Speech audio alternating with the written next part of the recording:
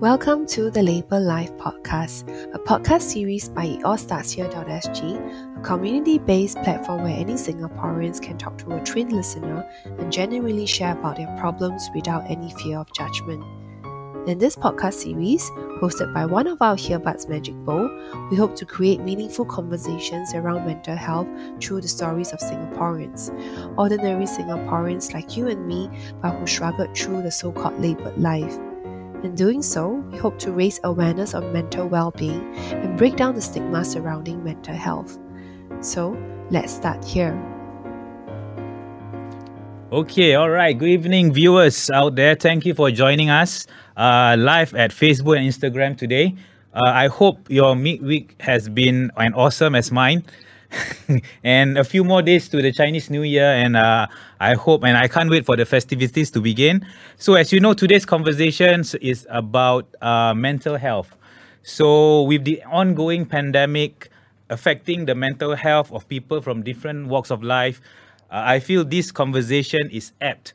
As I have with me today, special guest who is an advocate of mental health. Let us meet Dr. Rizal, advisor, Jalan, Besar, GRC. Thank you, Hakim. Thanks for the introduction. Maybe Dr. I know that you are an advocate of mental health. Maybe you can tell us a bit more about what you do. So what I do, so you're absolutely right. I'm the MP for Jalan, Besar, GRC. At the same time, I'm also a senior lecturer at Republic Polytechnic where I teach human motor control and learning. So basically, it's the boring stuff. But I'm sure my students enjoy it, right? So anyway, I've also taught a range of topics. I think the area I'm in is actually a mix between psychology and biomechanics. So that's when I think that the interest in psychology and mental health comes into play together. So for me, I would say I'm a very simple person. So other than my work and my constituency work, and I'm also a father of 4 children, and Wow. I think that really sums up how I live life, lah. Yeah. Okay, so I also have with me here today Hen Ping, my colleague and co-founder of It All Starts Here. Hen Ping, maybe you want to tell us more about what is this It All Starts Here. If you can see on the screen, we are Hearbuds. So maybe Hen Ping, you want to explain more on our platform and our concept. Yeah. So It All Starts Here SG is, we started quite recently, around September last year. It's a mental health platform and community. We wanted to be able to create something that anybody out there can reach out and talk to someone about their struggles. And we actually did this through this service called Hearbuds. It's run by volunteers who are all trained to listen, provide help and understanding of people's troubles. A lot of them have gone through their troubles themselves, like myself, Hakim as well. So maybe you all can share about it later also. Yeah, can. And you too. Sure, of course. Yeah. That's probably it, Hakim. Yeah. Okay. So thanks, Hen Ping. So yes, we all are a ground-up initiative. It all starts here. So I'm also a Hearbud, same like Hen Ping. Yeah. So and we both are assisting in like outreach and the advocating of mental health lah. Yeah. So that's what we do as Hearbuds and as It All Starts Here. Yeah. So maybe if you all guys have just joined us, if you can like and share, from the Instagram or for Facebook, from Facebook, Dr. Wan's Facebook. We are live on his Facebook and he is also live on his IG. So all his followers are there looking at him. There's only him. So you guys from Dr. Wan's IG cannot see both of us. So if you want to see how we look like, maybe you can tune into the Facebook of Dr. Wan. Yes, please share the glory. Yeah. So for today's live stream, we have also the itallstartshere.sg IG. So those of you followers out there from our itallstartshere.sg, if you have any questions, feel free to actually put it into the comments, yeah? So maybe, Dr. Wan, before we start, I've always, I'm your follower. So I've seen so I've seen your IG stories every time. So, your IG story is always about you teaching, you attending your residence at Kolam Ayer, and exercising every morning, Yep. as well as spending time with your family. So maybe tell us more. How do you cope all this? There's no secret to that. There's no secret ingredient to that. It's really about how you prioritize. But to be honest, maybe I can say a bit about the exercise, for example. I think it's all started from my want to really want to be a bit more healthy in that sense. I always talk about mental health, but we all know that it's not just about mental health. The other parts of health that's also important, and physical health plays a key role in that. So it's important that we actually have a balance. So I thought, I was struggling my weight. And in fact, if I don't know whether you remember, I was going to hit 80 kilograms, and I thought it was not healthy. So I went on to do some exercise, and I told myself, let's get whoever wants to follow me, do this journey together. I think it's important that we create a support network, and can talk about this for mental health aspect itself. But I think the moment you have people who likes it and they enjoy the content and they want you to, it becomes a action perception thing. People see and they want to do it, and what their actions of motivating you to do keeps you wanting to do it. So I'm quite happy what's happening. I think I'm losing weight quite a bit. I think that's not the focus. I think the idea here I want to share is that we have different platforms to engage people, and I think like what you all do, it all starts here. I think it's a very interesting platform. From what I hear, I think we all need this kind of avenues, to outreach to the different segments of people and get them to be excited at your content. Not everybody will like your content, but there will be a segment of people who will like your content, and I think that's where I see that value in you all here. So I wish you all the best, really, and hopefully you can tell me more about what you all do and some stories later. Yeah. Thank you, Dr. Wan. So maybe Dr. Wan, you have been advocating on improving care and support for Singaporeans' mental health since you entered Parliament, focusing on 3 areas, because I've seen also inside your Instagram, the 3 areas are identification, infrastructure and cost. So we thank you for that. Maybe can you share more about these three? Yeah, I would love to share on that. But before that, let me share. So this was part of my latest adjournment motion that I did last year in October, in conjunction with World Mental Health Day month. And I thought that it'd be great if I could do an adjournment motion on mental health then. But I actually did one the year before when I first came into Parliament. They asked me to do an adjournment motion, so I thought, let's talk about mental health. To be honest, I did not come with an idea of wanting to champion mental health at all. But I felt at that stage, with the pandemic going on, I think it was apt that we put it into play. But then again, that the pandemic is just one event. But prior to that, there were already mental health issues that were happening. It's just that we didn't take it seriously and all that. So in fact, in my first adjournment motion on mental health, it was also in October, I remember, and it was just nice. I did not plan for it, but I think it came out nicely. I came out with an acronym back then called LAST, last, because I was the last speaker, and back then I was already 10 plus, And I remember. So what's LAST? The first thing we talk about is literacy. So when I talk about literacy, it's really about getting people to understand what is mental health. My idea is that if you want to create a destigmatization of mental health, for people to accept, we actually need to get people to know what mental health is all about. But the idea that I had in my mind was, if everybody knows how to apply a mental health first aid, then I think it'll be easier for us. Sometimes we fall down, get cut, and if you have a first aid kit, it's easy for someone to administer, and clean up the wound for you. But for mental health, because you don't see it, it becomes a problem. But we want that to be around. That means if someone has a mental health issue, someone can quickly be the first person to intervene and help that person to seek help in the future. So the literacy part I felt was very important, because if we can start with the schools now, our children, if they have the capacity to understand mental health issues, by the time they grow older, we do not have this problem of mental health stigmatization, So I thought that literacy part was very important. The second part was accessibility, which is also similar to what I talked about this year.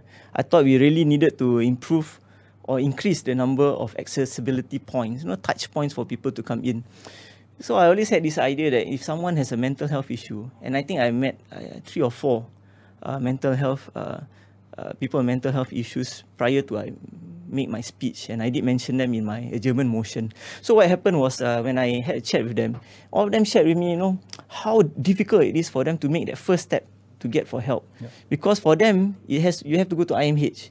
And the idea to just go to IMH to get help was very daunting. And that's why I think we should increase the number of accessibility points. And true enough, MOH has actually increased the number of these touch points. So if you go to a polyclinic, now they can do that first level of support. The GPs also, can be that first level of support. I think this is important because if people have more accessible touch points, it's easy for them to intervene early. Then it can stop them from getting a bigger issue in the future. So I thought that was equally important to have the accessibility point. So S was for screening. So LAS, so screening. So I felt that, like physical health, we go for screening often, right? You want to find a job, you go for screening. When you are in school, previously you had screening itself too. And I think screening plays a very important point because that's really one of the other way we can actually help people early to intervene, because sometimes you don't know that we have it until we go through something. And it's very easy for us to just say, no, maybe it's not mental health. Maybe I'm just sad and I'm just feeling very, very sad, or I have no explanation.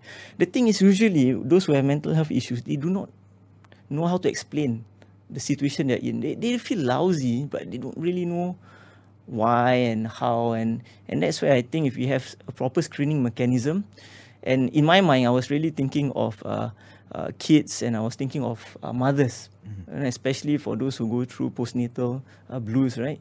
And I think this is something that is something that we should intervene early.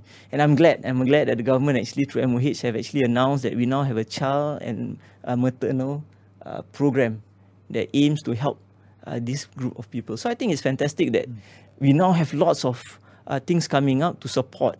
And I'm happy to see this progress. It's a matter of us putting it forward and getting people to know so they can get help. And LAS, so there's a T, right? Yep. What's the T? Let me check my T. Oh yeah, so T is for timeouts. You read my mind. I wanted to say timeout. I'm speaking too long, right? I know. But really, timeouts is really something that I felt is important, because when I was teaching in schools, I noticed that our students, when they feel, or even for myself when I was studying, when I feel it's getting a bit too much for me, you just don't go to class anymore. The problem is that when they don't go to class, we do not know whether they have a mental health issue or they're not feeling well for any other reason, they have other problems. But a timeout, an official timeout, would tell me that you need this break. And this is because that you need a mental health break. And it becomes a marker for me, to know that, okay, you need a mental health break. We allow for that timeout. And we do not judge you. But if you need it to take a few more times, then you know that you are in our radar and we will need to get help for you. And I think this is something that I hope that could encourage people to come out and just say that, I need a break, and we allow for that. So this time out, of course, was meant for school, but I think it's also good to have it at the workplace, for you to take a break away from work. I think everybody needs that, Nothing should stop us from telling ourselves what's good for own mind and our own self. So I think timeouts are something that I hope we could work on further in the future. And to be honest, the German motion that I had last year was also based on this. So we talked about accessibility, we talked about infrastructure. But I think I want to take 2 points from all that three. The IIC, which is first and foremost, we want to build this whole of society approach. I think we must understand that mental health issue is not just one person's problem. It's actually a societal issue that we want to help each other out. If we think that a person who has a mental health issue needs help and we just send them for treatment, I think that is not the right way. I think we need to create that environment where we can help each other. So at the workplace, I think that's one example where I feel it's important to have that a support system. And beyond that, I thought it would be important that for me as a grassroots advisor, within our own grassroots, within our own community, we have what we call community leaders who are in tune with mental health, and they can actually be the first level. They are not going to solve your problem, but at least they can be the first responder They can be the first person to engage, and of course, they will make the reference to a professional afterwards. So I thought that was an important part. The second thing I think is equally important is the idea of cost. I think many mental health people with mental health actually approached me and told me that the real issue is actually about the cost itself. Not just the payment for treatment, but the after effects. When you want to have insurance, for example, they go into a roadblock and so on and so forth. So I think these are issues that I think we want to help them further. And I'm glad that the government are actually doing more for them. And I think this is something that we look forward to more support in terms of cost, in terms of infrastructure. And hopefully, with all these advocates that are on the ground, people like you all and many others, I think we can only push mental health destigmatization further. And hopefully, that next generation, our children who are growing up, they understand mental health issues better. I mean, one day, when they do become bosses, they will create the environment that, we have a space that everybody can share their issues and we can help them. I think that is long term, but I think it all starts here. That's right. It all starts. No pun intended. Yeah. Our brand name is very apt. Okay. Talking about accessibility, right? So maybe, Pan Ping, you want to explore more on this accessibility aspect? Sure. Actually, I want to touch on 2 points that you just mentioned on the last literacy and accessibility. Yep. Yeah. So as like Hearbuds, we actually talk to quite a lot of people every week. These people have shared with us quite a whole range of kind of mental health struggles that they're going through. Yeah. But we find that actually, when we sort of ask them, hey, how come you didn't go for counseling or therapy, right? Something more higher level in terms of sharing your struggles and seeking help. I think they come back with a few points. I think the first point was that a lot of people don't think of their problems as something that they will seek therapy for. For example, a breakout, burnout from work. Yeah. Second point was cost. You mentioned it's too expensive. Some of them have finished university, they're in the workforce, and suddenly have to pay for their own therapy, and that's expensive. Indeed. Yeah. And the last one is also there are people who are undergoing therapy, but they come and talk to us in between the sessions because it can be quite infrequent. Once a month. Indeed. Yeah. I just talked to someone like that probably Monday, I think. Yeah. So I guess on that note, cost as well as the perception of therapy seems to be a barrier for a lot of people out there. I mean, what are your thoughts on this? To me, it all boils down to stigmatization, how we actually see mental health. Yeah. So if I can give you an example of how mental health at work happens, sometimes at work, we do our work, but at the same time, you do feel the pressure. And when the plate gets too full, because of this stigmatization, that fear of telling your boss that, hey, it's a bit too much for me, can you reduce it? It's seen as a point of weakness. And then the first thing you know, your performance bonus gets cut or something like that. And that fear, I think, seems to be apparent in most. But it goes two ways, This is where I feel it's important that we take charge of our lives, And if you feel it's a bit too much and the company is not able to, I think this is where you need to be able to share and have that platform for discussion. I know now with our workplace support, there's a lot more mental health workplace support. I believe last year, I think MOM had actually launched one of these advisories where people can refer to. And I think many of the companies now hit that. And I think it's important that these kind of advisories out there, and it helps in the sense that people know that at least now there is an avenue for us to get help, or avenue or platform for us to talk to our bosses and get it done. So I'm glad to know that we are all stepping up in every front. So to be honest, I was really heartened when I saw the MOM advisory. I thought it was in the pipeline. It was not perfect, but it was something that it really needed, especially when you're working from home and the different kind of pressures that COVID brings in. But it goes beyond that because, for the longest time, we've worked beyond our working hours. And I think... Tell me about it. But it goes both ways, It's you wanting to do it because you can say no. But so again, it goes both ways. It's not about just one person. Yeah.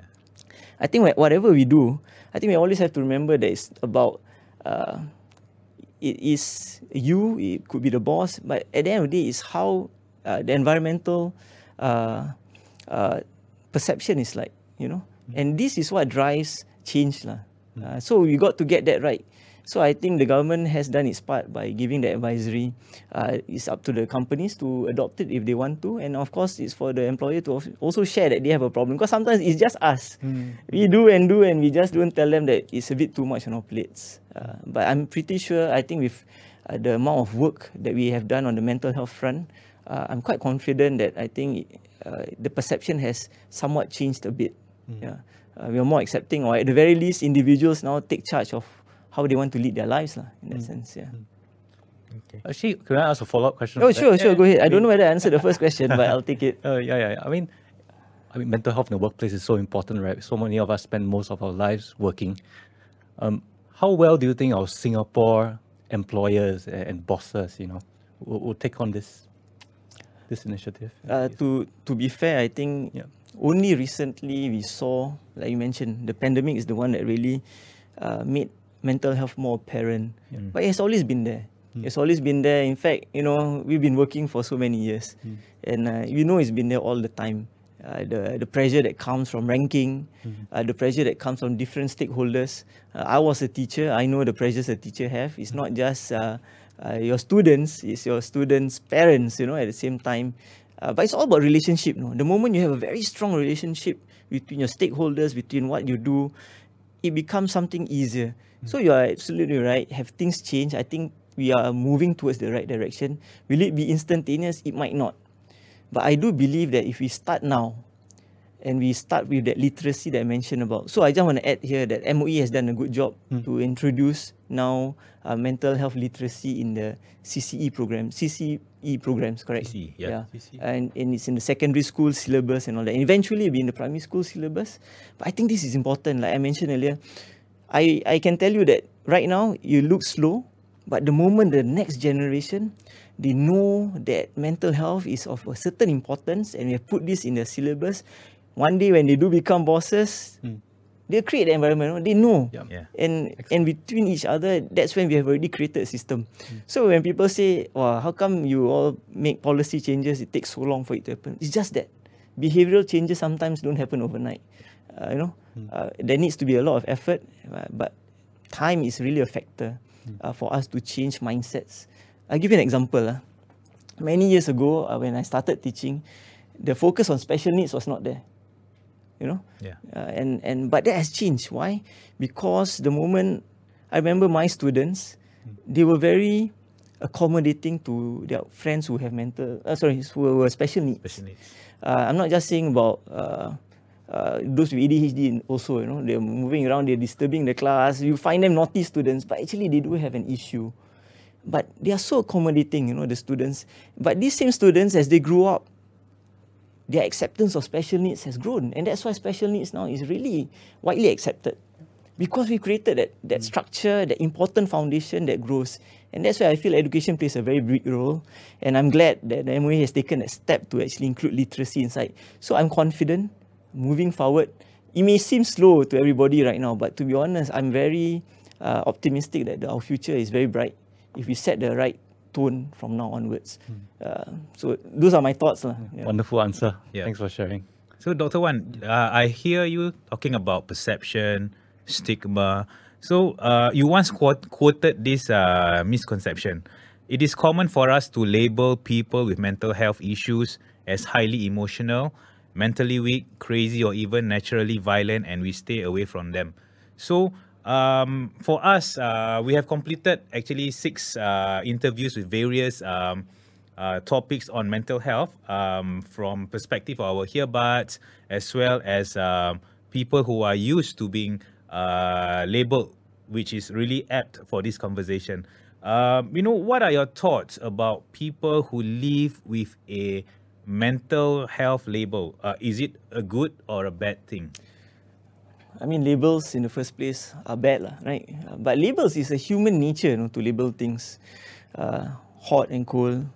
We categorize things a lot. It's just that sometimes it gets too pervasive, and sometimes it gets too, and I must say, wrong.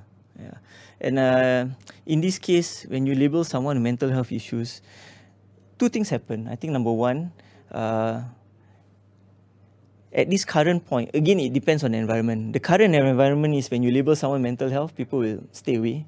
People will, in a way, do not want to, work with you, knowing that you have certain issues.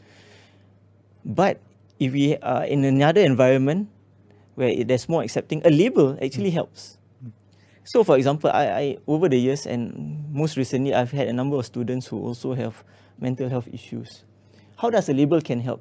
A label can help a person like me who teaches, and I know that my student has that label, and it's not that I go to class and hey, don't disturb him or her, he got mental health issues. No, but as someone who is going to deal with that person every day, and who curates lesson to suit the students, it gives me a rough idea of how I want to engage them. So you don't throw them right in front of the class in the first day. You know that they take some time, and the approach has to be slightly different. But you treat everybody still the same, at the same time. So label can be a good thing. It's not just a bad thing. But again, it depends on the environment and how people perceive it. So in a workplace right now, if you label someone mental health, it could be negative. But there are many companies out there who have changed the stance. I think many MNCs have also prioritized mental health, and they've actually allowed a better environment for everybody to work with.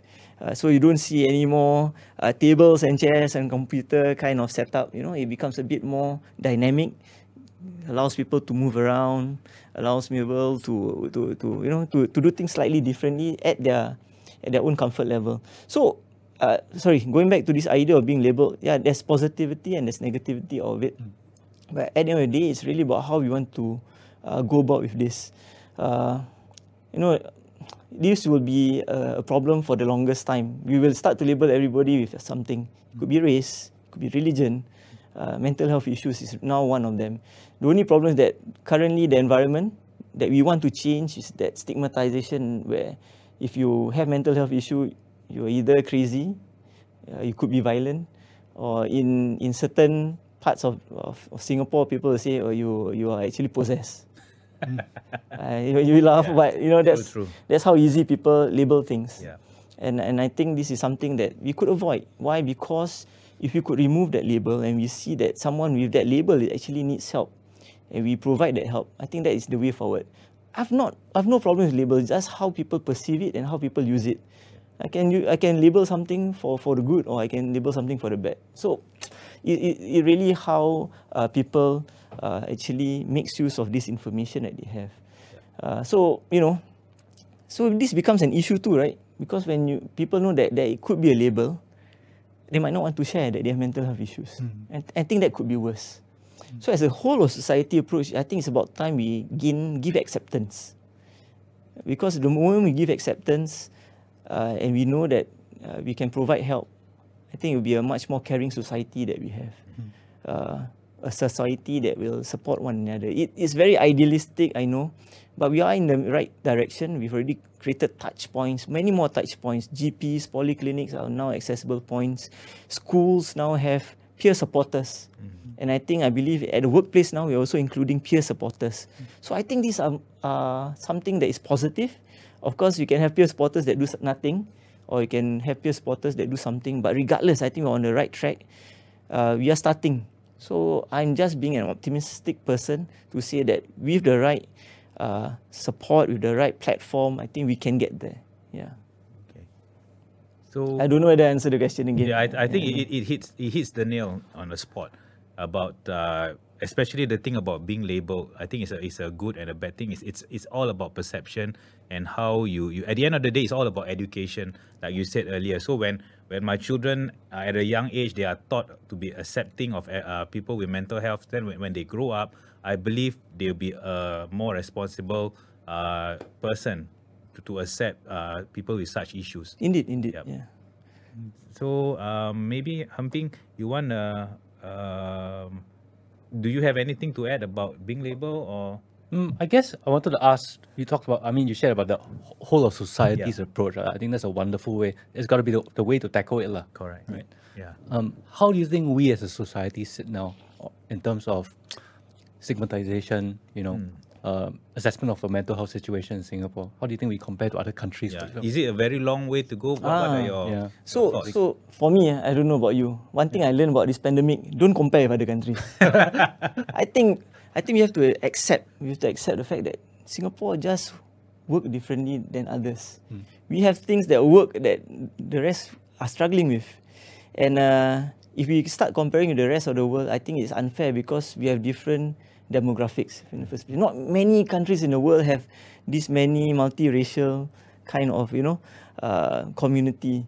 That already differs us from the rest because some of them is just between two major kind of groups that is easily stigmatized, and they have their own issues, or it could be in many ways when we compare with other countries, it's just different from the onset. Studies, for example, we have a different way. In Singapore, all our children have access to education. It's a matter of whether we send or not, right? But having said that, other countries, they don't.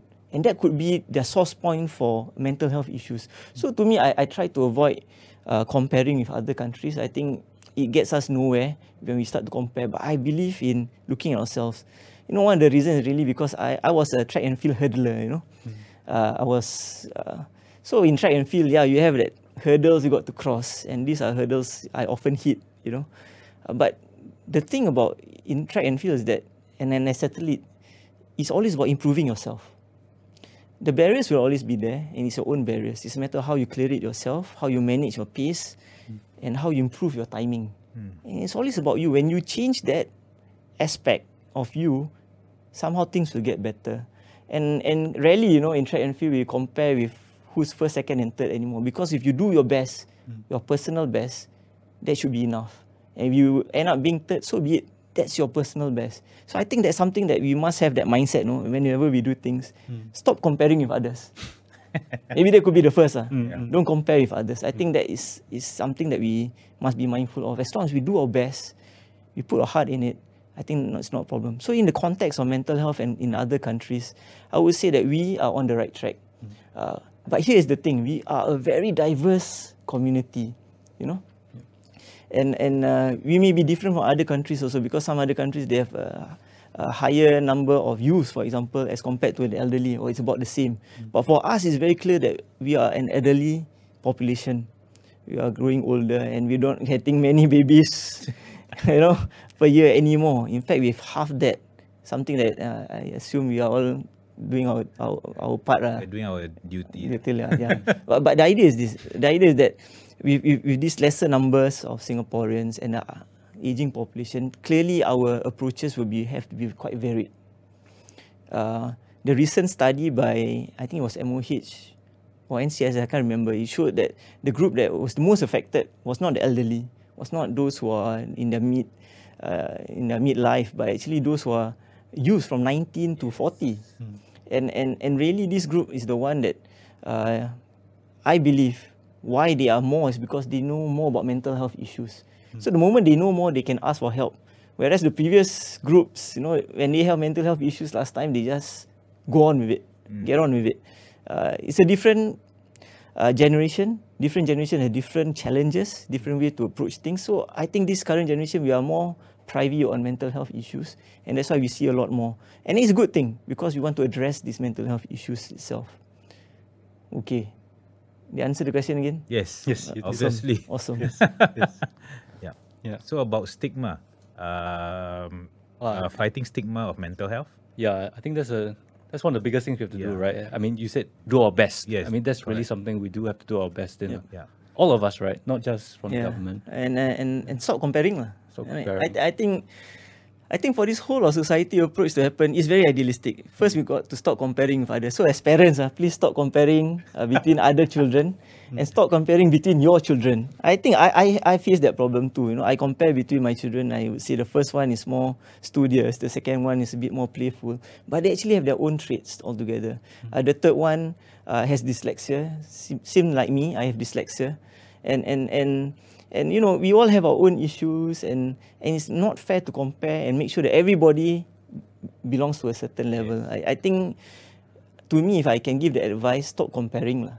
especially for parents with your children. I think what you want them is to have a holistic education to make sure that their talents are being optimized. And this is the beauty about the education system in Singapore, you know. Last time, right, you wouldn't have courses like sports science. I wouldn't get a job, you know.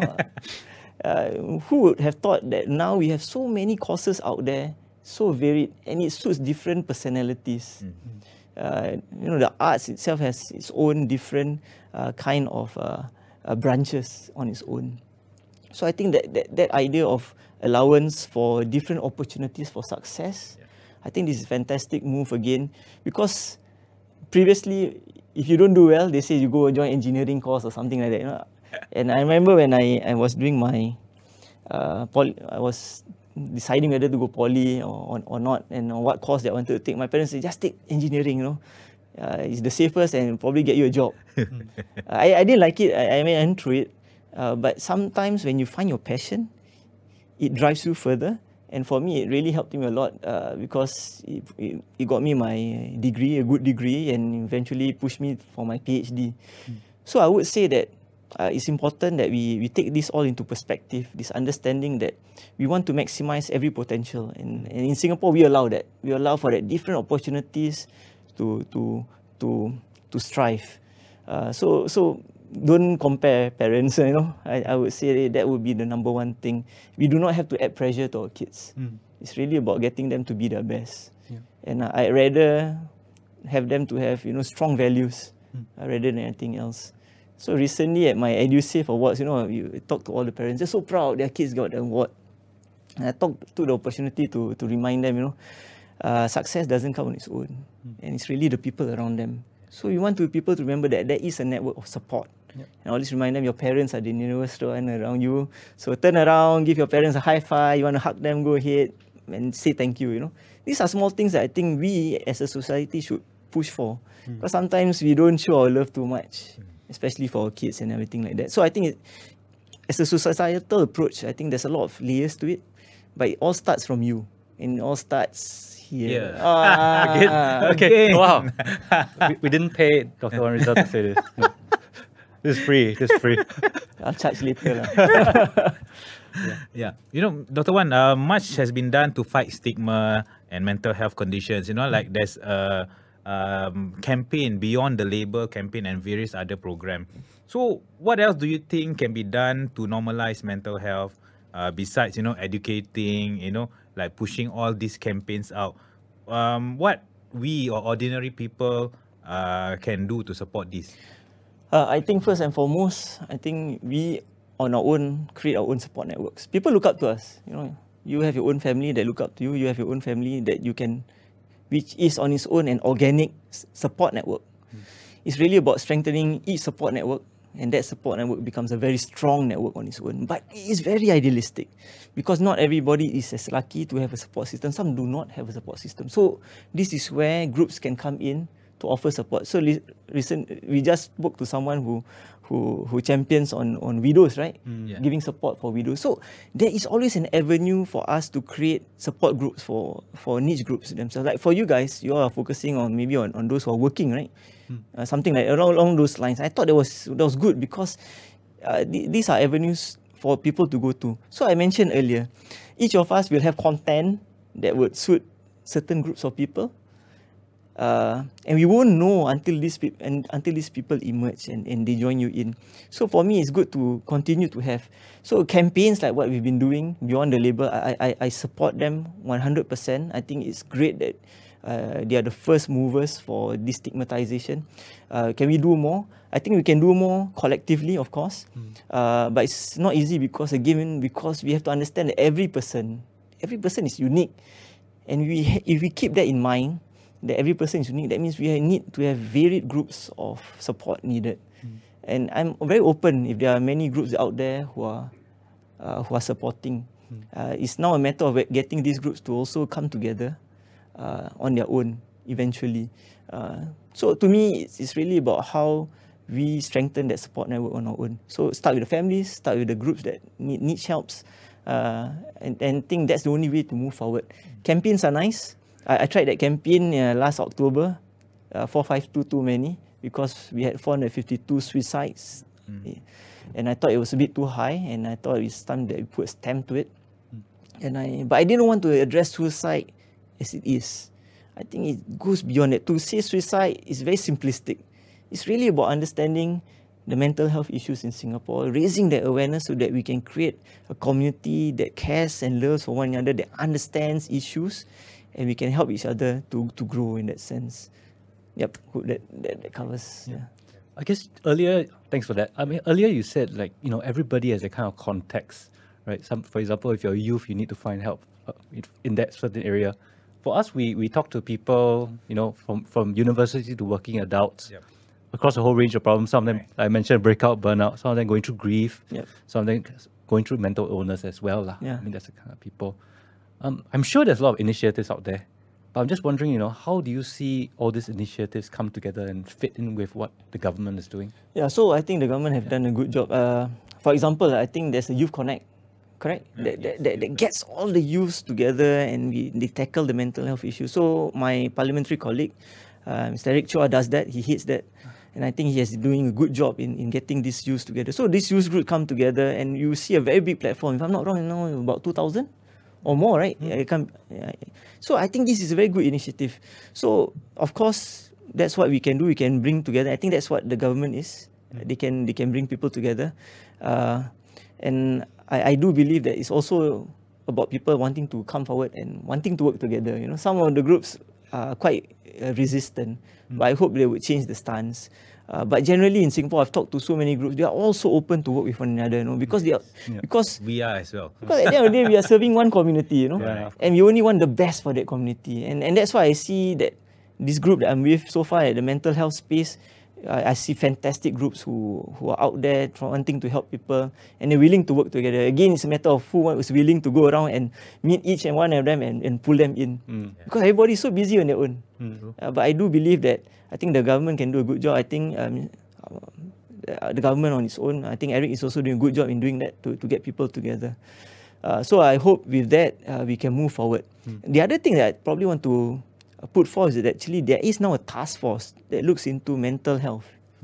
And I think this is something first started out as a pandemic kind of mental health task force, but eventually they understand that because mental health issues is so wide-ranging and because so many ministries are involved, I think they have gone forward to expand their scope and their roles. And I'm very happy to ask for updates last time around, and they were able to share with us the updates that they have, that they are trying to open up a bit more. A lot more platforms will come in, online and offline. I think this is something that I look forward. It's not, I think it's in progress, but I'm hopeful. I'm an optimist. So I really hope that the government can get this going and we can get more support out there. Yeah. Okay. Yeah. So maybe on the theme of working culture. Yeah. So I read this article in Forbes magazine. They wrote that the Singapore government actually creates policies that put people first, and employees that create more human-centered work cultures that put us first lah. So Singapore provides a good model for mental health that nations of all sizes should inspire to be. Like you said, we cannot compare. But since Forbes magazine has already said we are up there, so with such validation, do you feel that there's an increased pressure on the government to see that these initiatives, which you mentioned earlier, succeed? So I just want to add a bit lah. So whenever I see a comparison table or a table itself, and you see Singapore on top, I think rest assured that we are not staying there and just stay there. I think that's when the idea of personal best comes in. We wanting to improve all the time. I think that's important. That's why groups like you guys makes it happen, because you all are advocating. You come forward to us and you tell us the issues that we need to push in Parliament, and this is how it continuously becomes number one. You see, it doesn't become number one just because it's number one. We don't rest on our laurels lah. Exactly, no. But the most important is that we had support from the ground to give us the inputs, and I think this is important. So the whole of society approach cannot be just one entity pushing forward. It doesn't work that way. So when you compare the Forbes, now that I hear it, I think it's quite good to know. But I think we can do more. I think we can of course do more, because we are different on our own. The good thing is that we are now getting more acceptance of mental health issues. People also on their own, they value, last time for maybe my parents, it's just about work and providing for the family. But times have moved and changed. And now you will see people, yes, I want to work, I want to provide for the family, but I want also to have family time, And these are the changes that I see is very meaningful on its own. Because if everybody has that mindset, we can move forward better. Yeah. Okay. So we're going to get some questions. Maybe we before we sort of give you the last questions, maybe we can just tackle some of the questions which appears in your Facebook page. I think there is something about. I think there's an interesting. Is it okay if I jump in? Yeah. Go ahead. Somebody said, I agree with you on comparing with kids. I mean, that's awesome, right? Yeah, especially when you have 4 kids. What about comparing amongst working force, the comparisons with each other, especially on the material front? Yeah, so I think this is one of the issues I actually brought up in Parliament. I asked about this ranking thing, but not really ranking. It's really about that whole process of that performance, review, right? They go through this performance review. And I'm also happy to know that we've changed that, It's no longer a one-on-one, I don't like you, I put you down. Yeah. It's now what we call a 360 approach. So it's not like I talk to my boss and he gives me that grade. Now it goes across laterally to my colleagues who work with me. And so you're also at the same time peer reviewed. And I think this is fantastic move moving forward. Not every company is adopting that yet, but I think if we go into that direction, I think that's something positive. So I'm happy to see lots of changes, and suddenly the changes are coming thick and fast. Again, it won't take effect straight away because there'll be a point where people are not used to this 360 kind of arrangement. But eventually, when we get it right, this particular 360 assessment, it will definitely reduce the idea of that pressure, that kind of stress. I think the public service are the one leading that. If I'm not wrong, under PSD. So PSD is the one who's sort of implement this 360 peer evaluation. Yep. I think that's fantastic because now it's no longer a top-down kind of approach. It's really something more beyond that. And it's good to know, right, whether you're working or not from your friends. Because that's where it is. If you all work together as a team, and then as a team, you should see that. Yeah. So I'm all for it. I'm very happy to know that all these things are happening. Yeah. I think maybe we just tackle. There's one question on mental state of caregivers. I think caregivers actually is quite important. People, people with mental health issues, caregivers are also one of the most important people. Yep. So, do you think we can provide more emotional and financial support for caregivers? Are there avenues? So, just last Saturday, I had a caregivers workshop.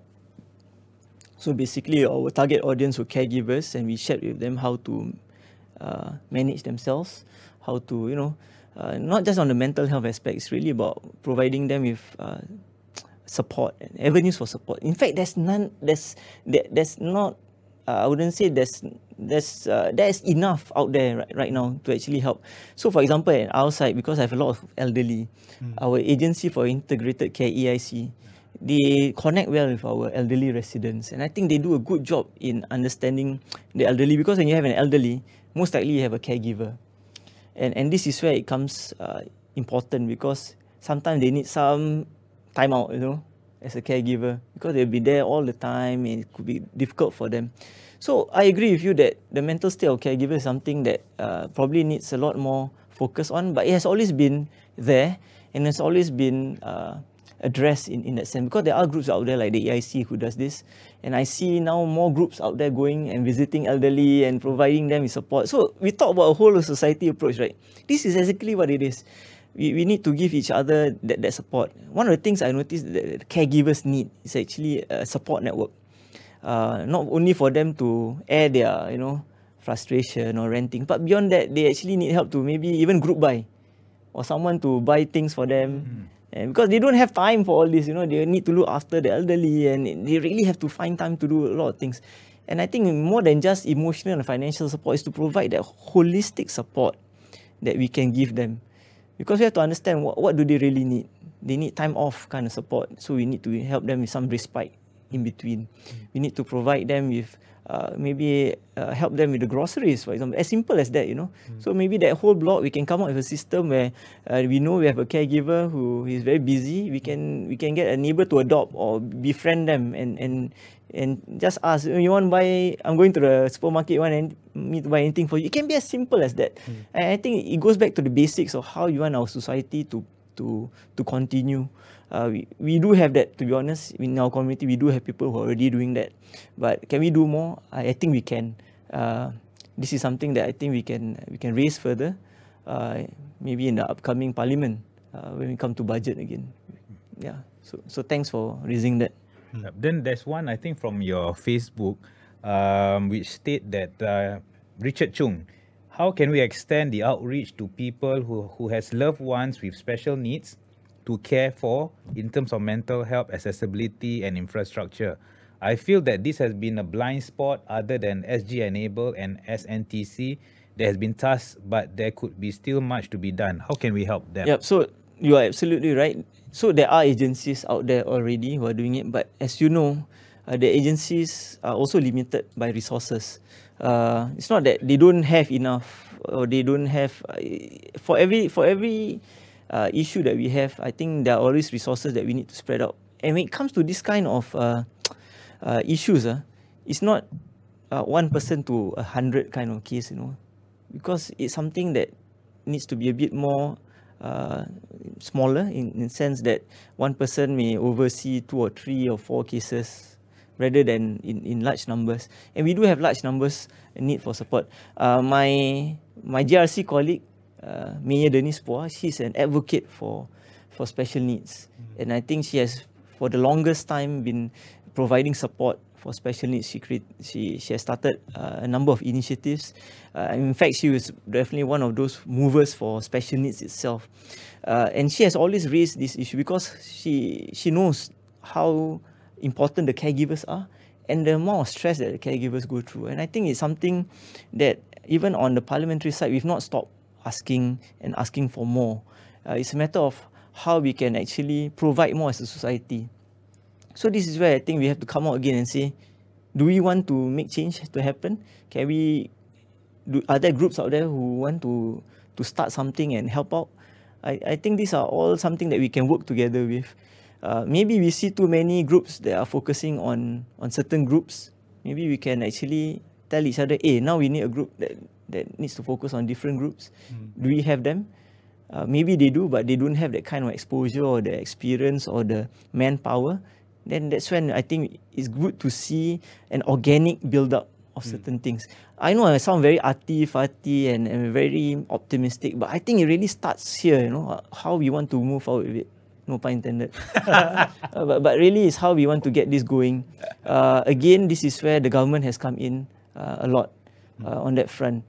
So MSF has always been the forefront of this, and I think we will get to hear more and see more in the upcoming parliament sittings as caregiver issues remain topmost in many of our minds.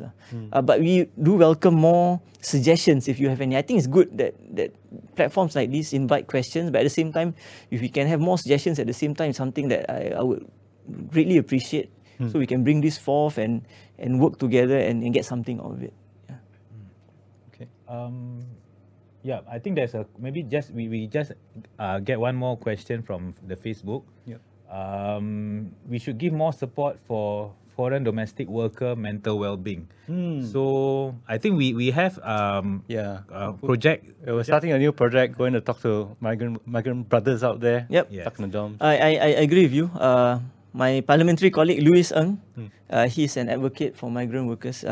He's in the forefront of talking about migrant worker issues and providing them with support. And I think we are supportive of him, of course. And I think he has raised very pertinent issues in Parliament. And we've received responses. But I think what we want to do is to push that needle a bit more to make sure that they get the support. But granted, because of the current pandemic situation, we know that it's a bit more restrictive for them. More than ever. But we hope, just like everywhere else, with the easing of restrictions, I think hopefully things will get back to the norm. So you are right. So we do need to so mental wellness, I don't want to put it to one group. In fact, everybody needs it. But for us to address the problem, if we take it per group, we need that. But we really need to start from us, ourselves, and how we manage each and every one. I tell you, I give you an example. I'm a town council chairman at the same time. I have about 300 migrant workers who help to clean the blocks and all that. And I'm very grateful and for them, but I'm very heartened when I hear from them, that they receive wishes from our residents, when they, the residents treat them as one of their own. But not everybody treats all of them the same. But if we can have that kind of support system, that guy cleans the block every day, right? Why is it so difficult for us just to say hi? Sometimes you got something extra, just give to them. If we really are serious about trying to help groups, it really starts from each and every one of us, and how we perceive that caring society that we truly believe in. And I am very, so when I talk to my migrant workers and they share with me, some of the neighbors actually brought them oranges, so they have a lot of oranges now with them. So because I was giving them oranges for Chinese New Year, I say, sir, we actually have quite a lot. Oh, really? But they don't mind it, because this is the kind of support system that they have. They've been away from their families for a good 2 years, some of them. They work almost every day at each of these towns that we have. And every time there is an issue, they'll be the first, to clean up. They'll be the first to do something about it. And I do feel that we can do more for them, And I know there are groups out there like the MYF, Muslim Youth Forum, who are going to come out with some thank you for our migrant workers also.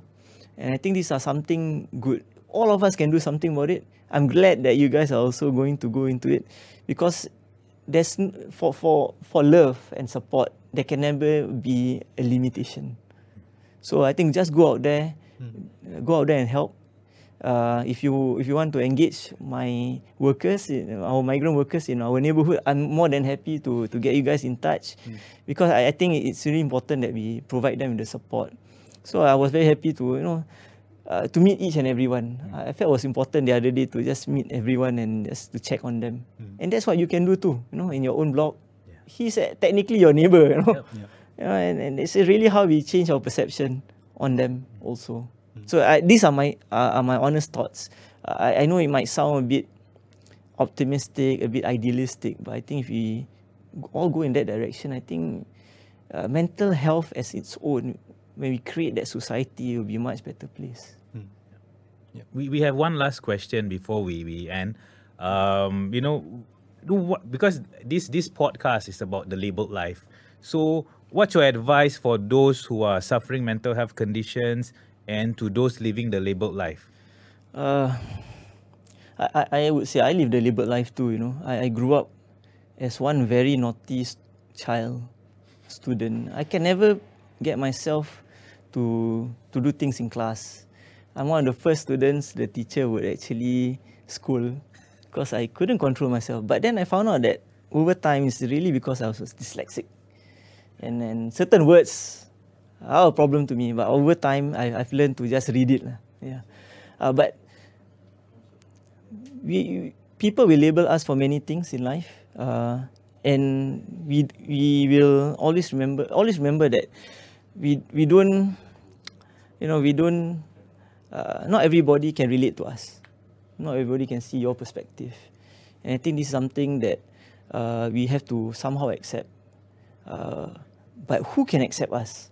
The people around us. So for me, my advice is for those who are in that labelled life, it's really about getting your support system strong, that network that you have, and strengthen that. Because at the end of the day, you don't care what people see, it's really the people around you. I give you an example. I've been labelled too, right? Also recently, for many other things. But when I get back home and I see my children, and I see my family and my wife giving me the support, that's all I need. That's all I need to fight the world from whatever negativity that comes my way. So my advice is get your support network up. Find that group of people that you're willing to work with, willing to open up to, and you don't have to go far. Sometimes it's just your parents. But if your parents are not, it's really the people around your family. And of course, there are trusted friends out there that you can there'll be brothers out there who will fight for you all the way. It's really about finding those people out there. So I hope we all go in that direction. We can find that true support network that will be our cornerstone, our foundation in our lives. Definitely, I think that's a very good advice from Dr. Wan. And yeah, we've come to the end of the session. So I'm proud to say that we are proud that you are here to share with us about mental health, about the mental health landscape in Singapore, as well as you being being labelled. So thank you so much. Yep. So me and Hen Ping would like to thank all of you, all the viewers out there, for tuning in. But just remember, it all starts here. Hakim, can I just do one last bit? Okay, maybe because of Chinese New Year, right? So allow me to just wish all our Chinese audiences, 新年快乐，万事如意，身体健康，恭喜发财，谢谢你。 Wow, that's a mouthful. I can't read. I only know Kong Si Fa Chai only. Oh, I think your Chinese better than mine. Yeah. 一点点啦，一点点。Okay, so thank you, Dr. Wan. Thank you so much for having us today. So as well, we also would like all our listeners out there, we'd like to wish you all also the same. Kong Si Fa Chai, Wan Shi Rui. Am I correct? You're there. Go ahead. Don't stop. Happy holidays, guys. So thank you so much for tuning in. And if you have any other questions, please feel free to just put it into the comments of Dr. Wan. Maybe he can answer it. If we have not tackled that question. So thank you so much once again, Dr. Wan, for being here. Thank you for the opportunity. Thank you. I hope it was useful and insightful. Of course, it was definitely a great conversation. I think we learned a thing or two about. I think that the audience as well, I think, learn a thing or two about mental health landscape in Singapore. And where the avenues are to seek help. So thanks. Thank you so much, guys. Awesome. So stay safe, keep well. Happy holidays. Kong Si Fa Chai.